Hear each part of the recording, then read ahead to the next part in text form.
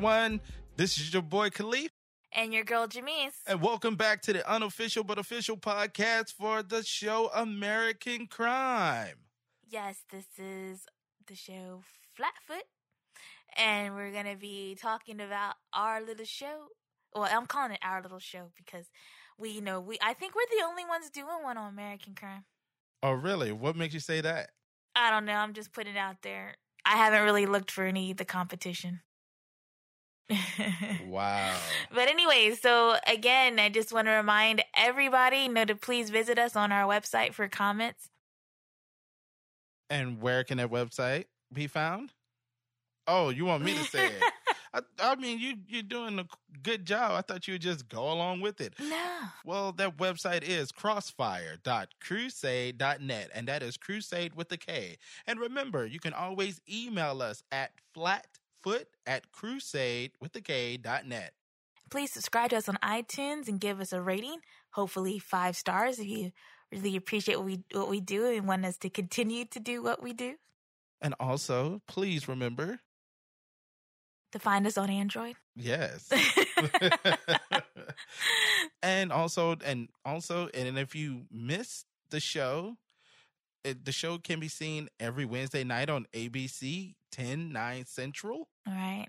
And just in case if you miss it, you can always find it back on abc.com. Right, and it'll show you where you can get that episode you missed. And then come back to us. All right, absolutely. And get some of that good old-fashioned podcast goodness. But please make sure you subscribe, though, to Flatfoot so you don't ever miss an episode. We try to get them to you as soon as we can after we've seen it, and soaked it in and seen it again. We have to make sure we do a double watch at least twice, sometimes 3 times, make sure you don't miss anything. Hold on. So you say you do a double watch twice, or you watch it 4 times? A double watch. I'll just tease you. I'll tease it. Anyways, so this week brought in some outside, I guess, people or outside voices into the narrative, which I find unusual, but this may have been something they did in season 1. I keep saying it, but I'm going to say it again. I'm going to go back and watch season 1. How about this? We'll watch season 1 after the season's over. Okay. Like when it's on a break. And then I could use a break from my job and I'll just watch a bunch of TV. There's a lot of TV shows I want to get caught up on. And also, but don't we all wish we could take a vacation, just binge watch stuff? That is true. My niece Alicia was talking about that. She kind of missed. She had to go back to school the past couple of days. So she was like, I got to watch me some Blue Blood. I don't know why she's complaining. Don't get no shout outs on the other TV show. I wasn't. This is what my niece was talking about. But she gets enough of holiday and break. Being a high school student, they get plenty holiday and break. They do. They act like their life's so difficult. So, Although high school, that's what the show is about, right? That there could be some serious issues going on when you are in high school. That is true. And so we're calling since the American Crime shows the episodes don't have a name, I like to give them names if you guys have picked up on the naming convention. So this one I'm calling Fallout. I think you should let me name the rest of them. Oh, really? Yes. You don't like the name for Fallout for this episode? I didn't say I didn't like it. I just said I'd like to try my turn to name some of them. All right. Well, when you do the outline. I don't need an outline, baby. Oh, please. Well, I do. All right. Well, then, no. You can name it. It doesn't bother me. We can share that responsibility. There we go. Share. So, first impressions of this episode of season 2, episode 8, Fallout. I think that, and remember everyone, that's what we call it. We call it Fallout. ABC doesn't have any names for them. But I think I've already said this before about episode past, about it being heartbreaking. This one, I will admit, I did feel like it was a bit melodramatic. I didn't think it was necessary to have the real life outside voices, but I did feel through the episode itself that it just is really, I think being a parent is really difficult. Is that what you felt? I really did. I was just Why so? It's so sad because everyone always gets excited. Oh, you're having a baby, blah, blah, blah. But it's like the baby grows up and goes through a lot of things, and you don't really know how to help them. And it's just really sad, I think, because they just don't stay little, you know. Stay little and innocent. And I mean, it's nothing about innocence. That's nothing to do with it. It's just that the things that they go through to grow up to become an adult, I guess, going through the fire, the trials and tribulations of life, and you're supposed to like walk them through that. So then, I mean, I don't know. I think it's difficult, and parents never really think about that when it's a little baby. But your little baby is going to grow up, and you're going to have to get them through some really tough times eventually.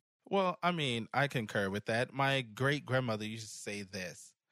She would say, people rejoice when babies are born, but you should cry when they're born, because they come into this world innocent, and they have to fight to retain that same innocence as they grow older.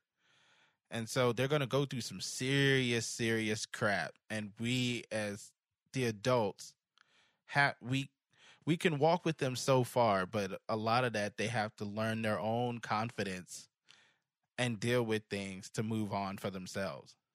Right. And you can see that in this episode, the parents not being able to help their children because they haven't been through what their kid is going through. So they're kind of at a loss, you know, and that's just, I think that's the hardest thing, to be like, I can't say, you know, from my past to get that lesson because this never happened to me before. So. What about you? Oh, well, man, I've had mixed emotions about this episode, but they kindly mean, okay, there was a few episodes, I could say this. Let me just say it like this. I didn't like it, but not without good reason. I wasn't meh, but the fallout from the shooting of Wes seemed very anticlimactic. I was expecting something more, like something that takes place like not too far afterwards. You know, we get Taylor. He's already locked up, put away, booked. Oh, so you wanted to see like Taylor getting arrested. You wanted to see those things. Yeah, I think those things. See, you and me have a different feeling about that. I think it'd be kind of boring. Well, let's just get the story going. You're trying to stay in the past. No, well, I see like the boy dead. Okay, it's like this. You wanted to see his funeral. You wanted to see people.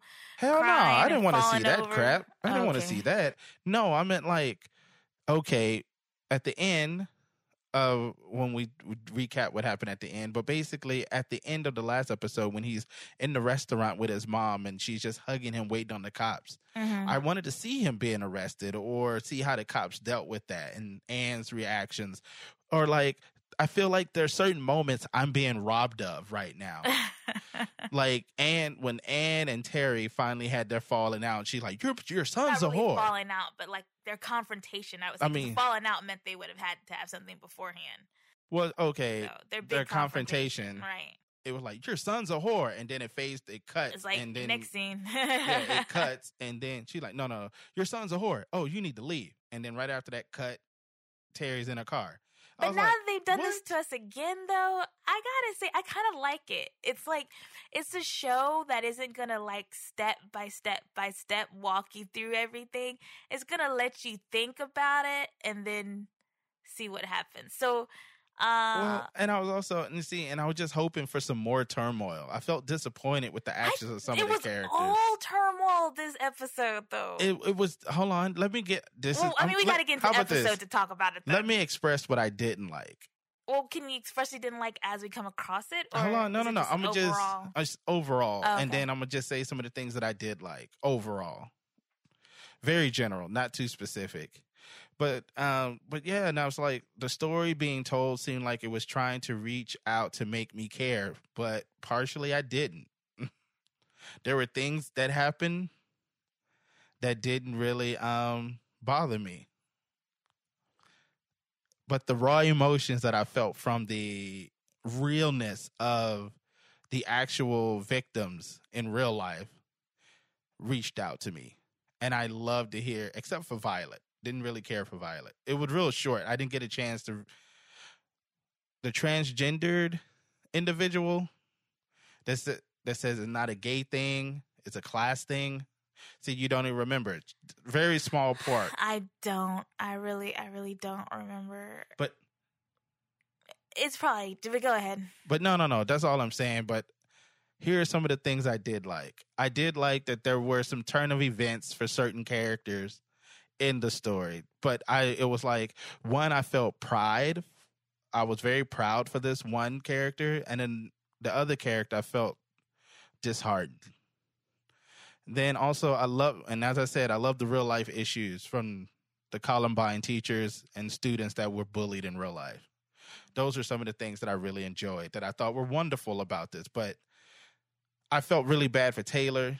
I just wished, and Principal Dixon, your story lost points with me. I tell you, never got points with me.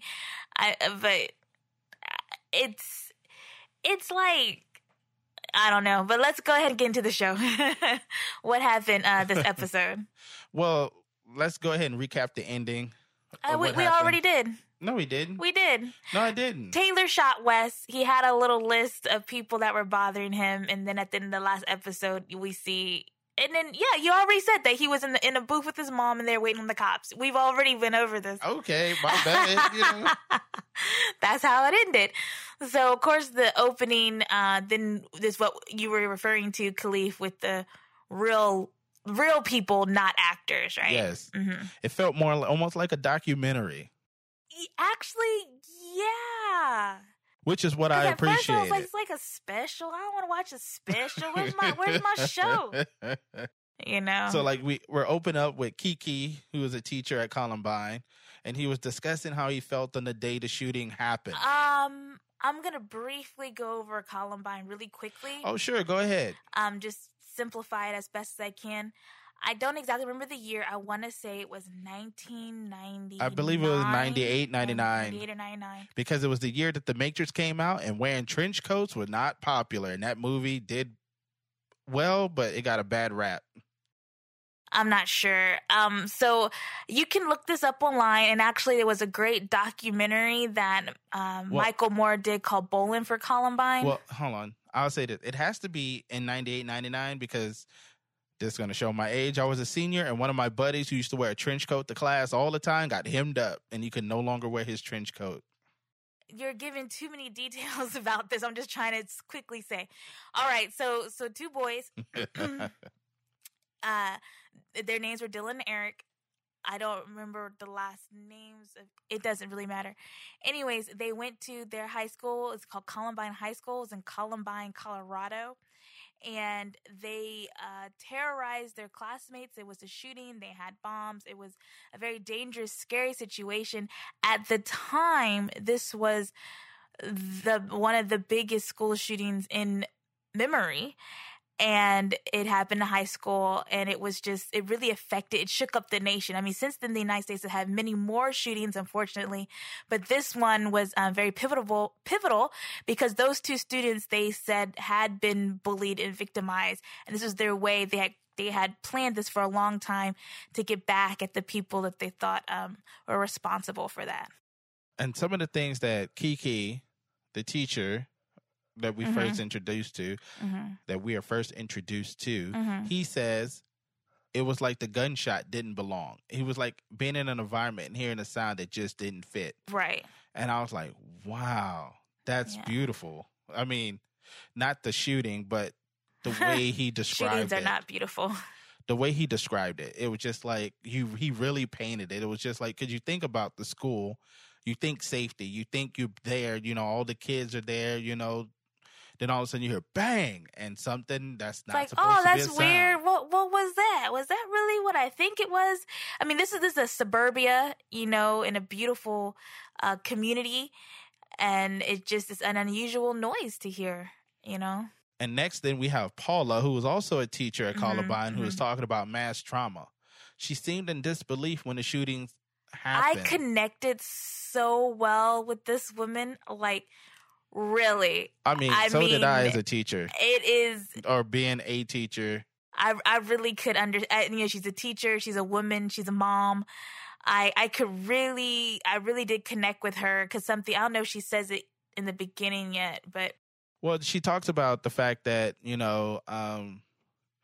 she loves all her children. Right.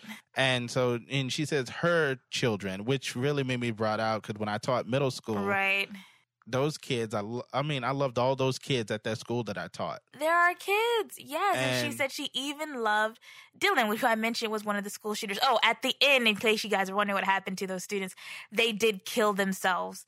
So they did not go to jail or anything. It's a different ending than what happened with Taylor. And they asked her, it was like, well, about her loving again, or how does she know that she loved Dylan? And she said because she loves all her children. Right.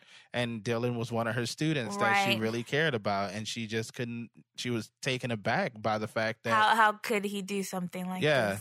Absolutely. And she also said something else that was really powerful. I think that's at the end, though.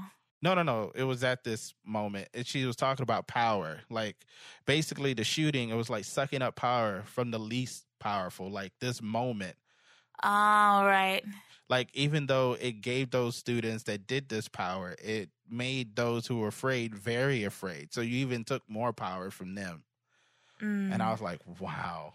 I don't know. That wasn't the thing that got me. What she said at the end was what got me. But, okay, so those were these are real people, not actors, who opened the show. Then it cuts to Leland. We got Coach Dan, who's leading a prep rally for Wes. Pep rally. That's what. Oh, sorry. Sorry. Yeah. He's leading a pep rally. I don't know if you can call this a pep rally. I think it's just like I want to say more like a memorial talk. I don't know. Sadly, a pep rally, something that's supposed to get you hyper before a game. Woo! Okay, and that I'm with really, you. I think he was just trying to kind of have like a moment to discuss this tragedy with the students. So I don't really think we call it a pep rally, as more so just like in memoriam. I don't know. So. Okay, no. I'm with you. I didn't have the right word to describe it, but yeah, he's leading some. Jesus Christ, help me out. Memorial. Okay, he's leading a memorial. He doesn't name but the thing what brought me out when he's talking about this, he doesn't name the former student, but he named the student that was shot. And he said he felt as he lost a child, and if we really love each other, this is what happens, because he was talking about what happens. Oh, you come to school. Basically, you come together. In his speech, he was talking about how speech. His speech and pitch together. Yeah. Spitch. His speech. Yeah, he was discussing about how we're scared.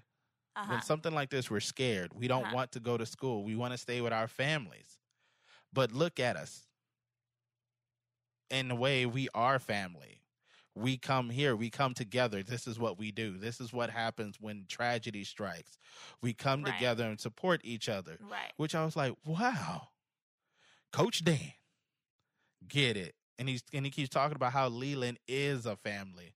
Not only you have your family, but Leland is a family. I felt like it sounded very political to me. I'm like, ooh, Coach Dan. I'm starting to distance myself from Coach Dan. Hold on. But that's what I was, but this is what I was feeling. Like, oh, you're saying too much of the right thing.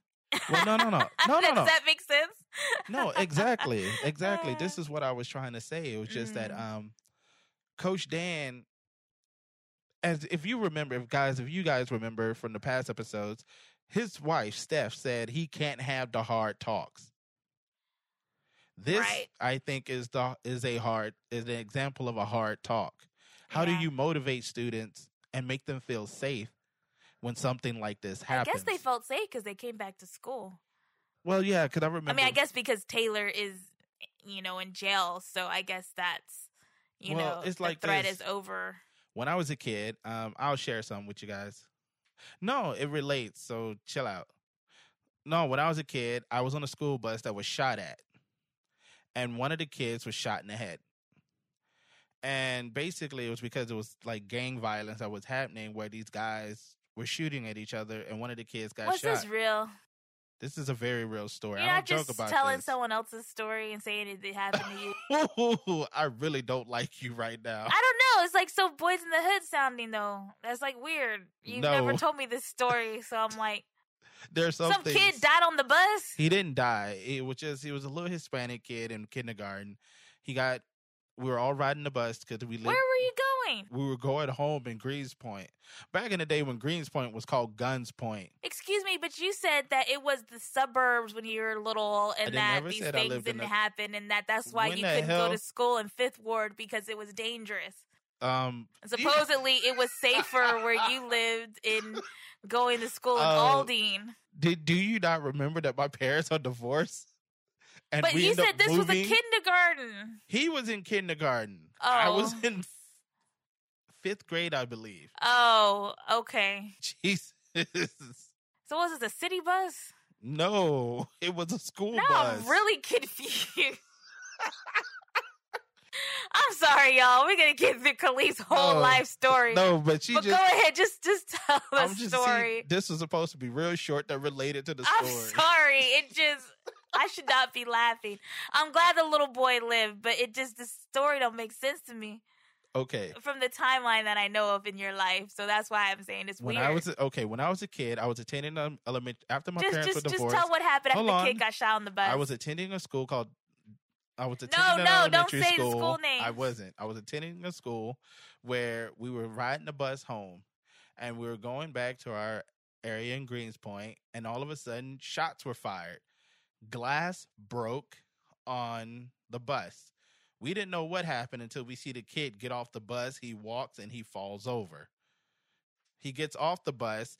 Excuse me, the bus driver just after that happened, she didn't know that the bus had been shot? No one knew the bus had been shot. Well, how you know it wasn't just a rock came through the window? Because the little boy had a hole in his head and blood coming out of it. It wasn't all through his head. You said he lived. He did. So it could have been a rock. It was not a rock. Jesus Christ. You know what? I don't like you right now. I'm laughing, but I'm really hurt right now because I'm really sharing a story about fear of things that kids fear, and they're trying to feel better. It just doesn't make sense. It does. What ignorant mofo? You know, people. I'm not laughing. I think it might have been a rock though, because who shoots that high? You know, them buses be sitting up high, and the windows are really high. So why are you shooting like you throwing a frisbee or something? It's weird. Well, how about this? I will tell you the proof. Okay. Not too long after in the apartment complex we were living, we had this rally. Where we were talking about violence, and they were going to clean up the apartments, and they were working with the police to clean up the area in Greenspoint to make it safer. And then at the time, but how do you know the little boy made it? He showed up to the rally with the stitches in his head, and he was in the hospital for a long time. This rally was like a couple months later. Oh, okay. But he had a scar on the side of his head, and the X-ray still showed that the bullet was still lodged in his brain. They couldn't remove it. Wow. So he became like the poster child of being brave at my elementary school. So how did you feel after that? Like, how did you? Well, this is going to sound bad. I'm no stranger of gunshots. I mean, I've never been shot, but I've been around. But you saw a little boy get shot and fall down. We were very afraid. And after that, everyone who rode that bus, we became very close, and we looked out for each other. Did they have bus monitor after that? I mean, what did Yes, we had a bus monitor. We walked each other. And that same year, I fell later that year, I fell through a glass window playing football with the boys and almost cut my... This had nothing to do with... I know, but I'm just saying it showed how close we were that I ended up missing school. Mm-hmm. Everyone who rode that bus showed up with get well cards made. I see what you're saying. Later. So it brought you kids together. Yes. And so you're making that connection, Leland. Okay, I got you. This is what I was trying to do. A tragedy. But you just shat on my story. We'll talk about it later. Never mind. Anyways, back to the show. Long tangent. But then also, after you see Coach Dan in his most proud moment giving this rock-like speech, it begins to show Leslie in a bad shape. Like, she's at her house, she's crying. Yeah, she's in a bad shape. Miss LaCroix is crying. Mr. LaCroix. Oh, sorry. Right? Mr. LaCroix is crying as he watches Kevin. But it's like the man cry. It's actually kind of... I'm not going to say it. But you know the commercials? Remember them Don't Mess with Texas commercial? The Native American with the one tear. Yes, the sexy cry. Yeah, so when a man cries, like that one tear. And it's real quiet. And after that, it cuts to Cheryl, who her son was AJ Butts. She was talking about her son. Yes. Damn. That's all I can say. I'm sorry. I know you can't help your last name, but sometimes you got to help your kids a little bit and be like, let's change this around to maybe it could be Butte. I don't know, because AJ Butts, that didn't even sound like a real name. It sounds like something that Bart Simpson would think of when he calls Mo at the bar. Like, excuse hey, me, I'm looking AJ for Seymour Butts. You know, like, I'm sorry. Poor kid. But this kid's dead, so stop making fun of his name. I'm not making fun of his name. I'm just saying, you know, it doesn't sound real. That's all. Well, Cheryl was talking about her son. We'll just call him AJ. And he was talking about how he can't go to school and he doesn't feel comfortable. And so he doesn't want to go to a school where people make him feel bad for being gay. And she wanted to change him. She said, well, I'll send you anywhere where you want to go. And he says he's pretty sure it's not okay to be gay anywhere he goes. So he said he would do his time to graduate. And she said those were his last words. Well, I mean, she did say, she's like, oh, honey, I think it's a good idea. And then those last words he said. But I'm just like, we live currently in the most conservative Republican district in the entire world. And there are plenty of gay kids at the public school who are not harassed, harangued. It was kind of just like, I'm like, where do you go to school where they're going to make it this bad? I mean, it's 2016. Seriously? Well, it's ridiculous, right? I mean, to me, it sounds really ridiculous. I mean, some people, when they're open to people with different lifestyles, they're very violent towards them. They don't know how to express either curiosity or disdain. Well, pretty much know how to express disdain, but maybe curiosity about their lifestyle. But then it cuts to Violet, who I believe was a transgender, is a transgendered person.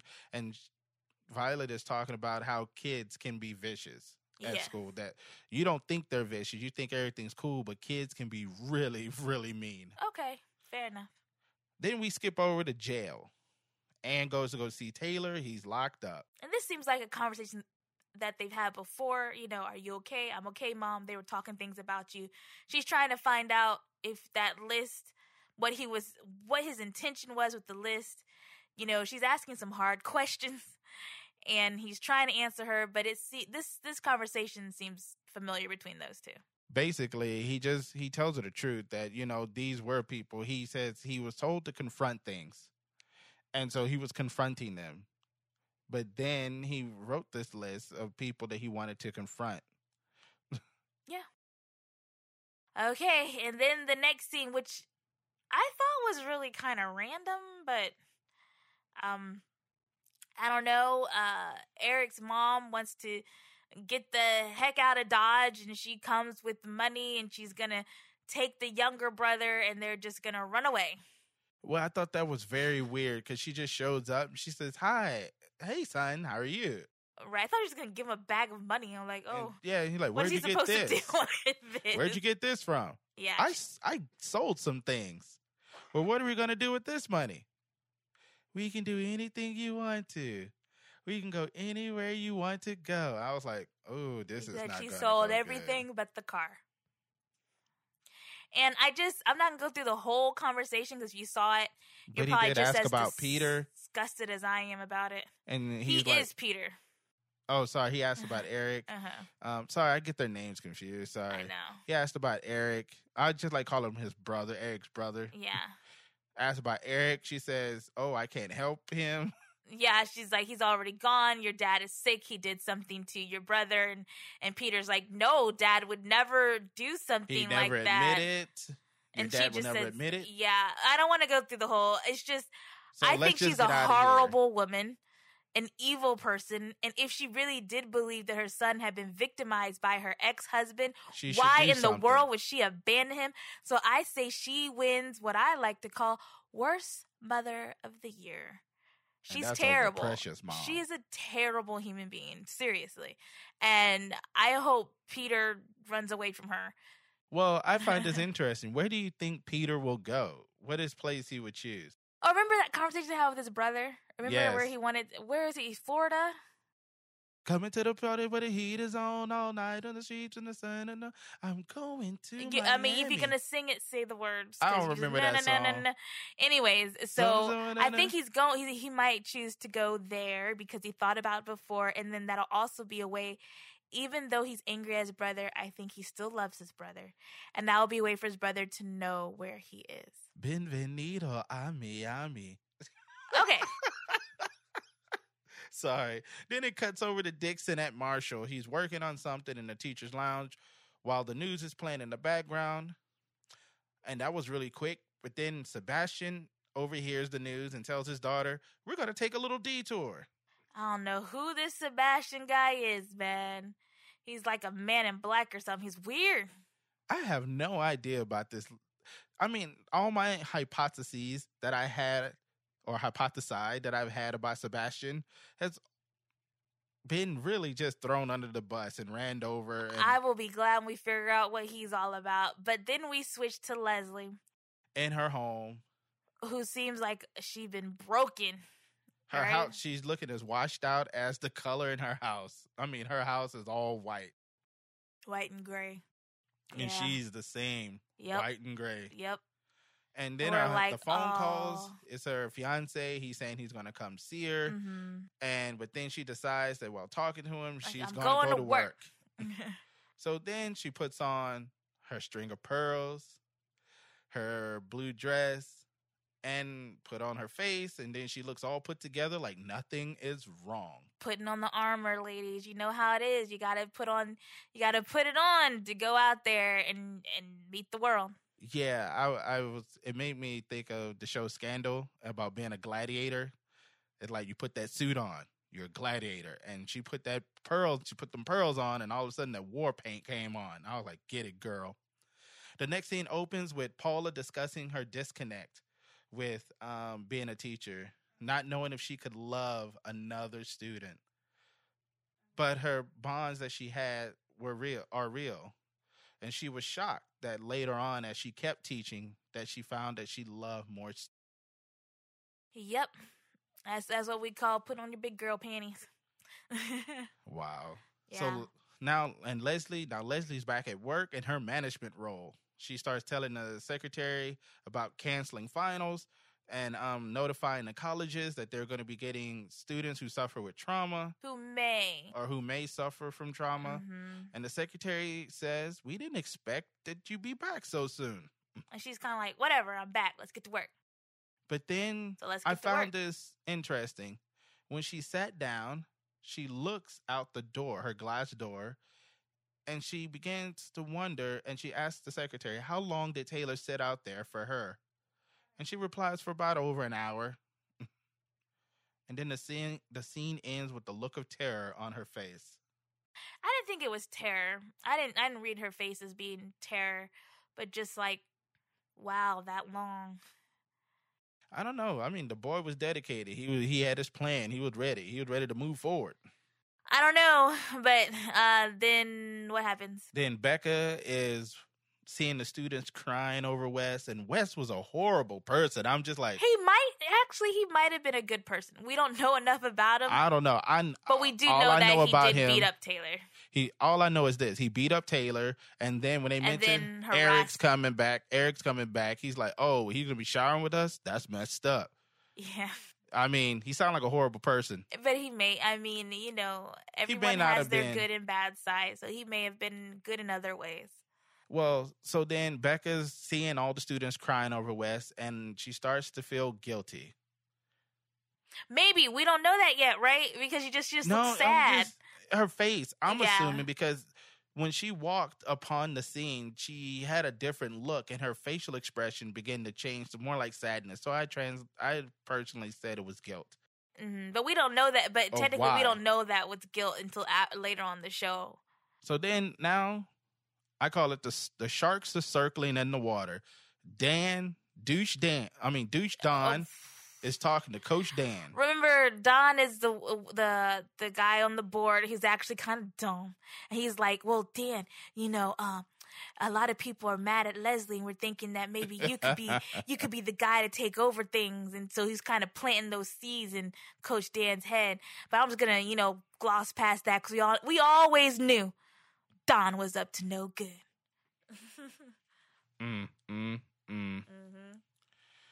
But then it was just interesting because I find it odd when Dan doesn't want to talk about anything. But when they do force him to talk, he just has a lot of bad things to say.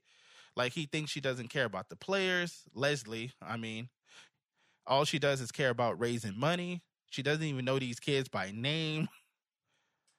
And he wonders if she can even cry in public. And all she does is CYA, cover her, CHA, cover her ass. Whatever.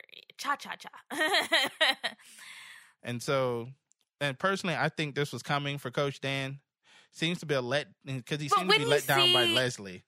And I think he really thought she was a good person. He was trying to make a bridge. Remember way back, he made that boat in a bottle for her? Yes, because she said all those nice things for him. So I think he has been let down. He feels that he has been let down. Well, her. If you judge by all the things he said, by how she doesn't care about the kids, all she does is care about CYA.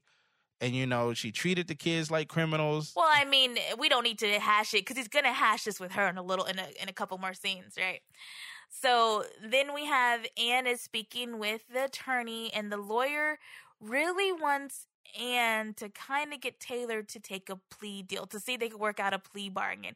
And Anne is adamant that she does not want to do this because her child was victimized first. And basically, because we all know this, Anne truly feels that because her son was victimized first, this is just what happens when you let a victim continually be victimized. You did nothing to prevent this. Right. And so now look at what happened to my son. He took action for himself, and now he's still being punished. And she doesn't say that it's right. It's just that she's like, there's no way you can try my child as an adult and then throw him away like he's just, a real hardened criminal. There are extenuating circumstances that need to be considered, and she doesn't want to take a plea bargain for those reasons. She wants people to know that there was a reason for this behavior, that he is a child and he thinks like a child, which is true. Then now we have Kurt, Eric's dad. This was so sad. He's looking for his boy.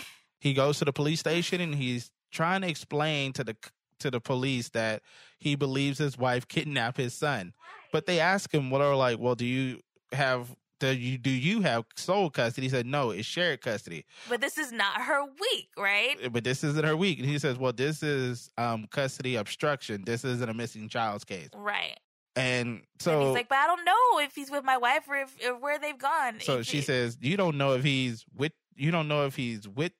your wife or he's missing. And so he gets just frustrated and walks out. Right. And so, custodial interference. Right. Which is a crime. Jeez. But I think that's a different department. You don't go to missing the missing Who persons. cares? My child is unaccounted for. They are under the age of 18. You better find my child. So now then it flashes to another real life individual. I don't know how to pronounce her name. I think it was Maya. Mm-hmm. I always wanted to say Mia, but that's because of my niece. Mm-hmm. Maya's talking about the school was trying to charge her with a sexual assault case. She attended a Catholic school because she came out as a lesbian. Well, she felt betrayed because she was all the accolades that she got from the school, star athlete, etc., but now he giving this child's whole life story. I'm just saying, I thought gay athlete came out the closet at a private school and she felt villainized. Sound familiar? So now, but it was a Catholic private school. Leland, I don't think has any religious affiliation, but I could be wrong. No, they do, but I think it's been toned down. Okay, what's this next thing you say? Eric found out. Well, Eric was watching the news and he sees the stuff about West being reported as a murder. America, Jesus, being reported as a murder. He sits down, dwelling in anger at what happened with his lip busted. Then the dad comes in from the police department, pissed off, asking Eric, did his mother tell him anything? Mm-hmm. He says she don't tell him anything. But then the dad does something that was completely unexpected by me. What was that? He busts Eric about the websites he's been on. Oh, yeah, Dad has known, but didn't. Dad has known for a while, but he didn't. He said, well, why didn't you say anything to me? He didn't know how to talk to him I about didn't know it. how to talk to you about it. It was There's just... no booklet when your child goes to dangerous gay hookup sites. This is what you should say to, you know what I mean? Like, but his dad, instead of being like, his dad doesn't seem disgusted by it. He seems concerned. And he says, you're doing everything you can trying to kill yourself, right? You know, so I felt that like was honorable because I thought he'd be like, ew, nasty. But instead he's like, why are you trying to hurt yourself? You're going to get hurt doing these things. You don't know these people. And then he says, how can I help you if you won't let me? And I was like, oh. And no matter what, if you need something, I'm always here for you. And I said, I've always have been. And then I saw Eric get teary-eyed. And then this is one of those moments where I'm like, I feel for Eric. And I'm like, damn. Hug your son. I want to hug you, Eric. You need a hug. And be like, it's not your fault. It's not your fault. It's not your fault. And it isn't. I think he's so angry because his mother denied affection. I mean, that's real. That really messes up kids. You can tell. Children learn early. Learn early. Yeah, they do. Mm-hmm. So now it flashes back to Maya, talking about facing homophobia, racism, and sexism. And she talks about the moment when she tried to hang herself. But she didn't want her life story, right? To be reduced to that. Yeah, to just the girl who hanged herself. And I'm like, that's so sad. I mean, that's powerful, though. I mean, it is really powerful. You never know. I mean, sometimes when you think there's no way out. And it's so easy for children that young to think that fatalistic. And that's why I really liked, and this is kind of a side story, but some years ago when I was in college, I started this campaign called It Gets Better. And all of these celebrities and just famous people, they did these little videos on YouTube talking about like their darkest moments or whatever, but like it gets better.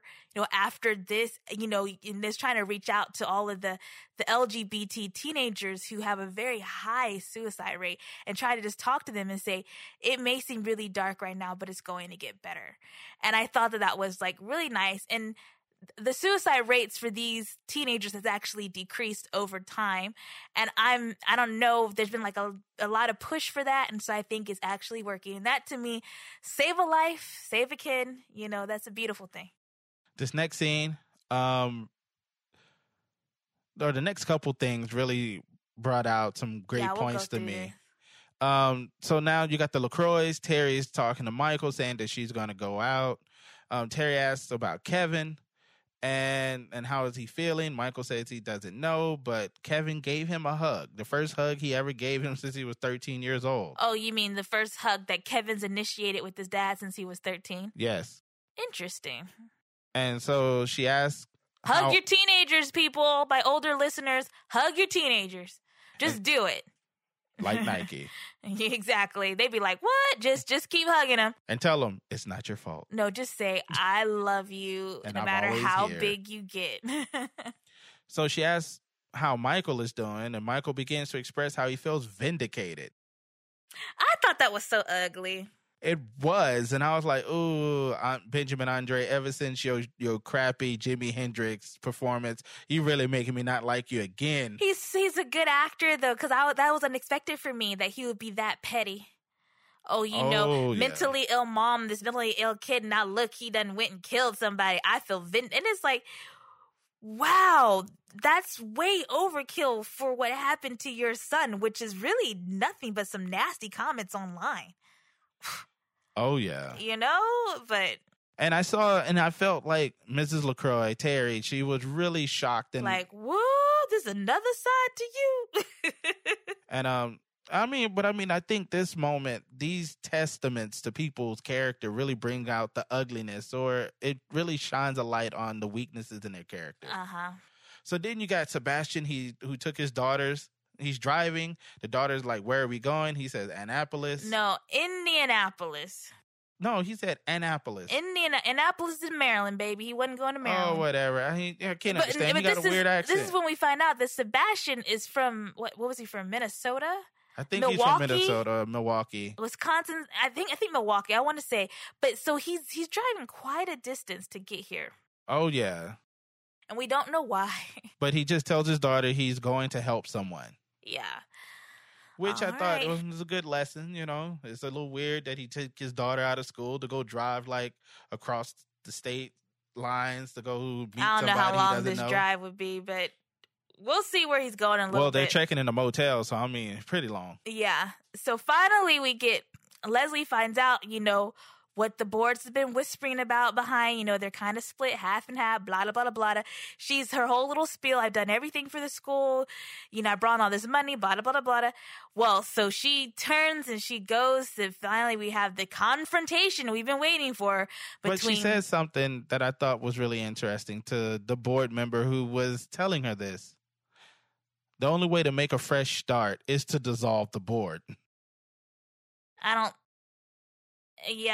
know where because the board that could happen. Well, because I watched this 4 times. But I'm like, I don't see. It's not important. It's important to me. But because you can't do that, though. You can't just dissolve it and start all over. She had a great point. Basically, what they're trying to do to her is make her feel like she's to blame for this, and they're going to send it away with her. So then they get rid of her. This problem goes away. And the problem goes with her, yeah. But then she's like, but everything I've done for this school, all the millions of dollars you guys have gotten that I've raised. But listen to it logically. How can you dissolve? The board would have to dissolve themselves and they would never do something like that. Well, that's what she said. It's so ridiculous. But that's what the woman told her. Okay. That would never be done. Yeah, that does. You have to vote to annihilate yourself. That wouldn't happen. So that's silly. And so she informs her that Dan has been made the face of this witch hunt. So now we're at the big confrontation. Leslie versus Dan. Let's get ready to rumble. It's just a rehash of what Dan said about her to Dawn, but now he's saying it to her face. You only care about yourself. You're the only person that hasn't been hurt by this. And if you get hurt, then you finally learn something. Yeah.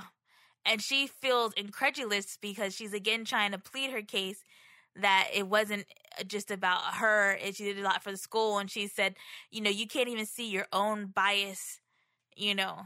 Well, I think Dawn is really enjoying. No. Dawn is really tagging Dan, choosing Dan to be the successor because he's a bigot. I mean, he has his own strong bias about certain things. And he sees that Dan almost upholds the manufactured values, if you will. I don't think so, because I think that Dan has been very supportive of Eric, even though Eric is gay. So because it's my players, my kids, right? Exactly, but I'm just saying, some of these, the reason why Leslie and Dawn had this falling out, she called him biased, and he can't see what's best for the school because he's being biased. Well, because he only wants he sees first his team. No, not Dan. Dawn. Well, yeah, that's old stuff. We already know Don's biased. We know Dawn is a bigot. We know Don's a bigot from before. I'm talking about Dawn. I know. I said we know Dawn is a bigot from before. So why are we hashing this again? Someone don't see it. We're moving on. Yes.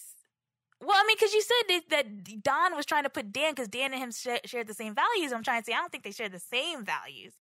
No. But they do have their own vision of things. They're not able to see the bigger picture, if that's what you're saying. They're both similar in these certain retrospects of Dawn's character. Okay. So then you got Kiki coming back again. He's talking about the healing and how things have healed, and he said the healing is a very individual process, and it could take years before the healing is even felt. Now we got Terry. Terry, she's going on her errand. And then she goes to this restaurant to go meet this woman. And the woman if you guys may remember, is from the lady that she fired a few episodes ago. She's not from the lady. She is the lady she fired. No. I mean, sorry, whatever. She's the lady that was fired a few episodes ago. Right. And so they're having this little confrontation out and said, you let me go for no reason. Terry admits that she didn't try to mentor the lady and try to make her better. And the reason why she could not accept failure, especially from a woman of color. Right. And she couldn't see her weakness.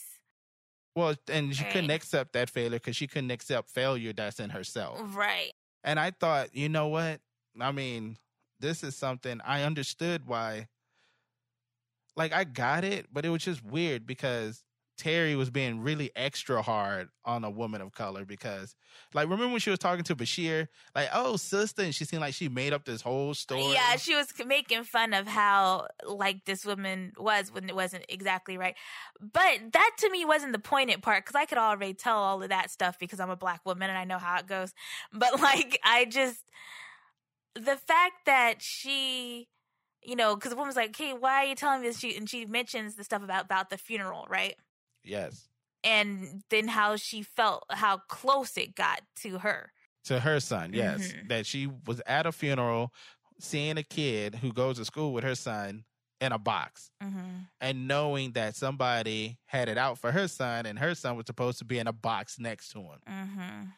That opened her eyes to bigger things. And she said that he's her whole world. I thought that sucked. I know. I say we shouldn't love our children that much. It's not safe to be that invested. And that's why we weren't those kind of parents way back in the day.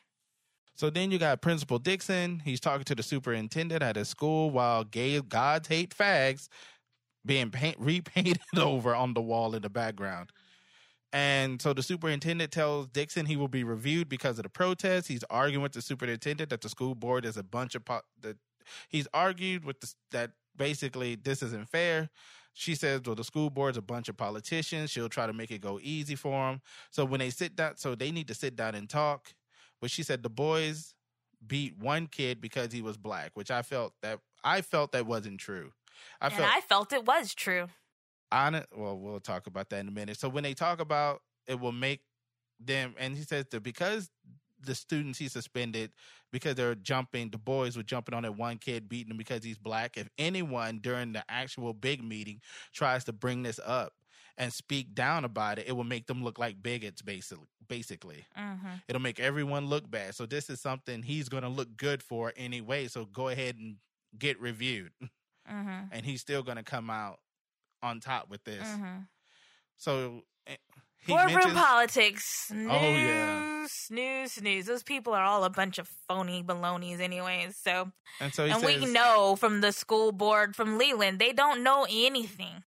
And so he mentioned about how he's really pushing on the fact that he needs help with his budget. This is why he's been backing. He wants it. We know he wants money for his school.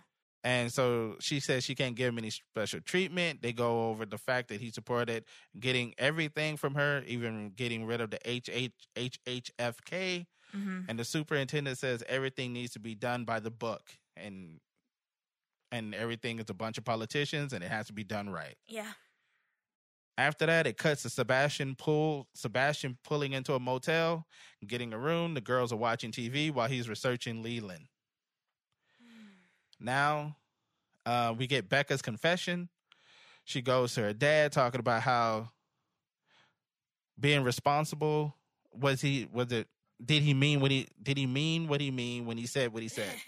Jesus, sorry. You know what I'm trying to say. If that was true, then she needs to take responsibility and be responsible and come clean. And she said, and he's like, about what? She talks about how she sold Taylor drugs before he shot Wes, which totally shocked the dad. Like, he's like, what the hell? He drops his drink, breaks the glass. Mm-hmm. So she explains the situation, how she got the drugs from her mom and from other kids at school. And she said, if she had any problems, I was supposed to come to you. This is where it gets really, really interesting. He grabs her phone and destroys the phone, and then throws the SIM card into the garbage disposal. And he said he's questioning her. Does anybody know this about you and Taylor? And she says, no, but Taylor knows. But he's not going to say anything. So he forces her not to say anything.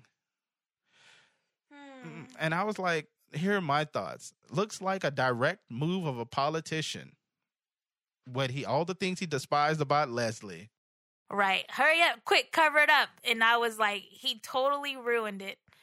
Because he told her and he completely blew up out of control and tried to get her, we're just going to cover it up. We're just going to cover it up. And I was really proud of Becca because remember her mother was worried that she doesn't have empathy. And I remember we argued this a few episodes ago and I said, there's nothing wrong with Becca. And this scene to me shows there is nothing wrong with Becca. She has complete empathy, sympathy, understanding, and she was trying to do the right thing. So now Steph comes home. Dan's wife, Steph, comes home and he confesses that Becca was selling drugs. He tells her she sold them to Taylor, says he destroyed the phone, but Steph points out that the phone records are held by the phone company. She's like, don't be silly. What is happening? Well, you're covered. I mean, she just seems really like, what? What the hell are you doing? Like, why did you do that? Now it looks like she's guilty or something. Like, well, she is. She sold drugs. She's like, but now you're making it worse. Which just, yeah. And he's talking. Now, this is where the fight took an interesting turn because she's like, you keep saying I. He's like, well, I took a position. I'm taking a position at the school. I've spoken out about Taylor and it doesn't look good for them. So I was like, ooh. So what does he think could happen his daughter sold drugs to Taylor? I don't want to portray what he's thinking. It's just his reaction was totally wrong. His wife knows it was wrong. She's so disgusted she can't even say anything. She's just like, now it's already been done. You decided to take it into your own hand and do what you did. And now there's no going back. Thanks a lot, numbnuts. and then so he ends the conversation of saying, our job is our job is not to tell the police anything. It is to protect our daughter. And I was like, this is something that you fought Leslie on. Exactly. And listen, Taylor's mom was the only one who did the right thing. I have my son here. He is not armed. He is calm. You may come and get him and no one has to get hurt, right? Oh, that's Taylor's mom. Now, Taylor's mom, even though her child has some emotional instability issues, she could teach some of these parents some things about, when your kid needs to do something, they did something wrong, you need to not hide it, protect it, push under a rug like all the other parents did, but support your child in doing the right thing. So now it cuts over to Cheryl, and she talks about being a voice for her son now. Since her son has committed suicide, the school seemed like she's mad with the teachers, the school, the administration, because it seemed like they just tried to gloss over what happened to her son and not admit that what's going on at the school. Yeah, and something that she said was that, and I used to feel this way when I was younger, that her son was actually said, oh, well, he took an easy way out. He was weak. He wasn't strong. But she says, my son, he fought every day. He fought every day. And and I just felt really emotional for her that it was really sad what happened to her child. And hearing her story, I was just hoping if he did not die, because he said something I didn't mention this in full earlier, but he said that he wants to do that 1 year to get out because he's a senior. He just want to do his year and graduate, move on to college where people are more open-minded. Thank goodness for college. And I was like, dude, and then not too long after that, he killed himself. And I was like, couldn't make it. He didn't make it. So, yeah. Yeah, and if you ever saw, I think I mentioned this before, the documentary Bully, hurts my heart. I can't believe children can be so cruel. And that's all I can say about that. So now we got Sebastian who calls to meet Anne. He pushes that there must be consequences for what you do online. He says he supports Anne. If it was 20 years ago, he would have been out on the street with a street sign showing her support. But now it's a different corner. And cops can't do anything about dope dealers down the street, and they definitely can't do anything about something that they can't touch. True. Because the cyber world is something that's intangible. They're like, people feel like they can say and do anything, and people should be held for what they do held at all responsible. times. Yeah. So he can use his talents to find things out about the school. So I don't know why he cares so much, and I hope we find out more later, but that's it for that episode, really. I mean, because the next part is the real life story. So that's it for the characters, right? But he does say this valuable line. He says, to stand up for what's right, sometimes you have to stand apart. And then Anne agrees. Always. And then Anne agrees with him. So I'm assuming she's going to allow him to do what he does to Leland. I mean, she can't stop him. I mean, she has no control over it, but I guess he just wants to know that he has her support. So then, yeah, and as you said, it goes back to the real voices of the individuals. You get Violet saying bullying is not a gay thing; it's a class thing. It's a I don't do sports thing, which I didn't really get. I think that's why we didn't see much of Violet. I think she's still going through some changes and trying to figure out who she is. So then you got Cheryl. Once again, she's upset with the people saying AJ took the easy way out. He fought every day of his life. Maya, she feels comfortable with living the truth about what and who she is. And she says she's a gender non-conforming Black person. These labels just keep getting longer and longer. Then it flips to Kiki, says what brought him back from the brink was his kids and his family. All right. And then this is the part that really got me. This is what I'm always saying to people. This. And then Paula, she ends this episode like this. She talks about her only son, her son who was 8 when... I don't know if it's her only son, but she remembers son when... Her son was 8. Mm-hmm, when the Columbine shootings took place. And every day since that moment, she wonders if her son is a Dylan and she doesn't know it. Boom. I was like, damn. Woo! Predictions. Oh, I don't... Well, we got to figure out what Sebastian's up to and why he cares so much. We had to figure that out at some point. Okay. On that point, here's what I think Sebastian. Something happened to Sebastian where something maybe very similar to him. And this is why he cares so much. Maybe some time ago, he was in a situation where, because he has 2 daughters, and I'm just remembering on the fact that whoever he was arguing with online, and when he typed, now you know how it feels to be assaulted. Whoever he was talking to must have been someone that assaulted him. Maybe he's been assaulted or hurt, beat up, bullied. You know what I'm saying? Yeah, I don't know. And so and being in a situation where someone covered it up, now he's out as a cyber vigilante, if you will, a cyber Batman, trying to take down cyber Gotham, you know? I don't know. Taylor, what do you think is going to happen to Taylor? I mean, we had to go through the grind, the wheels of justice. Honestly, this is where the story that I said for me was anticlimactic, and I'm like, Taylor, you're going to jail. I don't think you're going to get off. I think they're going to it's going to go into a court case with him, plead his case, or try to twist the narrative to make him look like, you know, what we said. The cops did nothing, and this is what happened. A victim took justice in his own hands. I'm going to just put it out there and say Taylor doesn't go to prison. I don't know. I think he's going to go to juvie for a little bit, and then after that's done, yeah. Oh, snap. If his mom and Sebastian and the reporter and the lawyer are successful. We did skip one scene. No. Yes, it's important. You know why it's important? Because it's Eric's and Kevin's confrontation. Oh, yeah. We just ran right by that.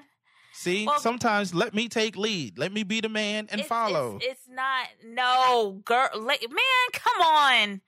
Yes. Yes. Sometimes take a back seat and let me. You were the one who wrapped it up. No, because you're going fast. I'm trying to help you out. But don't worry about it. Basically, what happens... I'm not worried about it. It's just a TV show. You didn't need to say all that. Eric and Kevin... Well, Eric is shooting hoops. Kevin comes up to meet him, doesn't want to play ball with him. But then Eric confronts him about he knows what he did with Wes, LaShawn, and the other teammates that went to go beat Taylor. They came to Eric's house, made him call Taylor... And he knows that's why Taylor, because when he saw on the news how Taylor's face was all messed up, he knew how bad it got, you know. And so he says he knows that Kevin was the captain.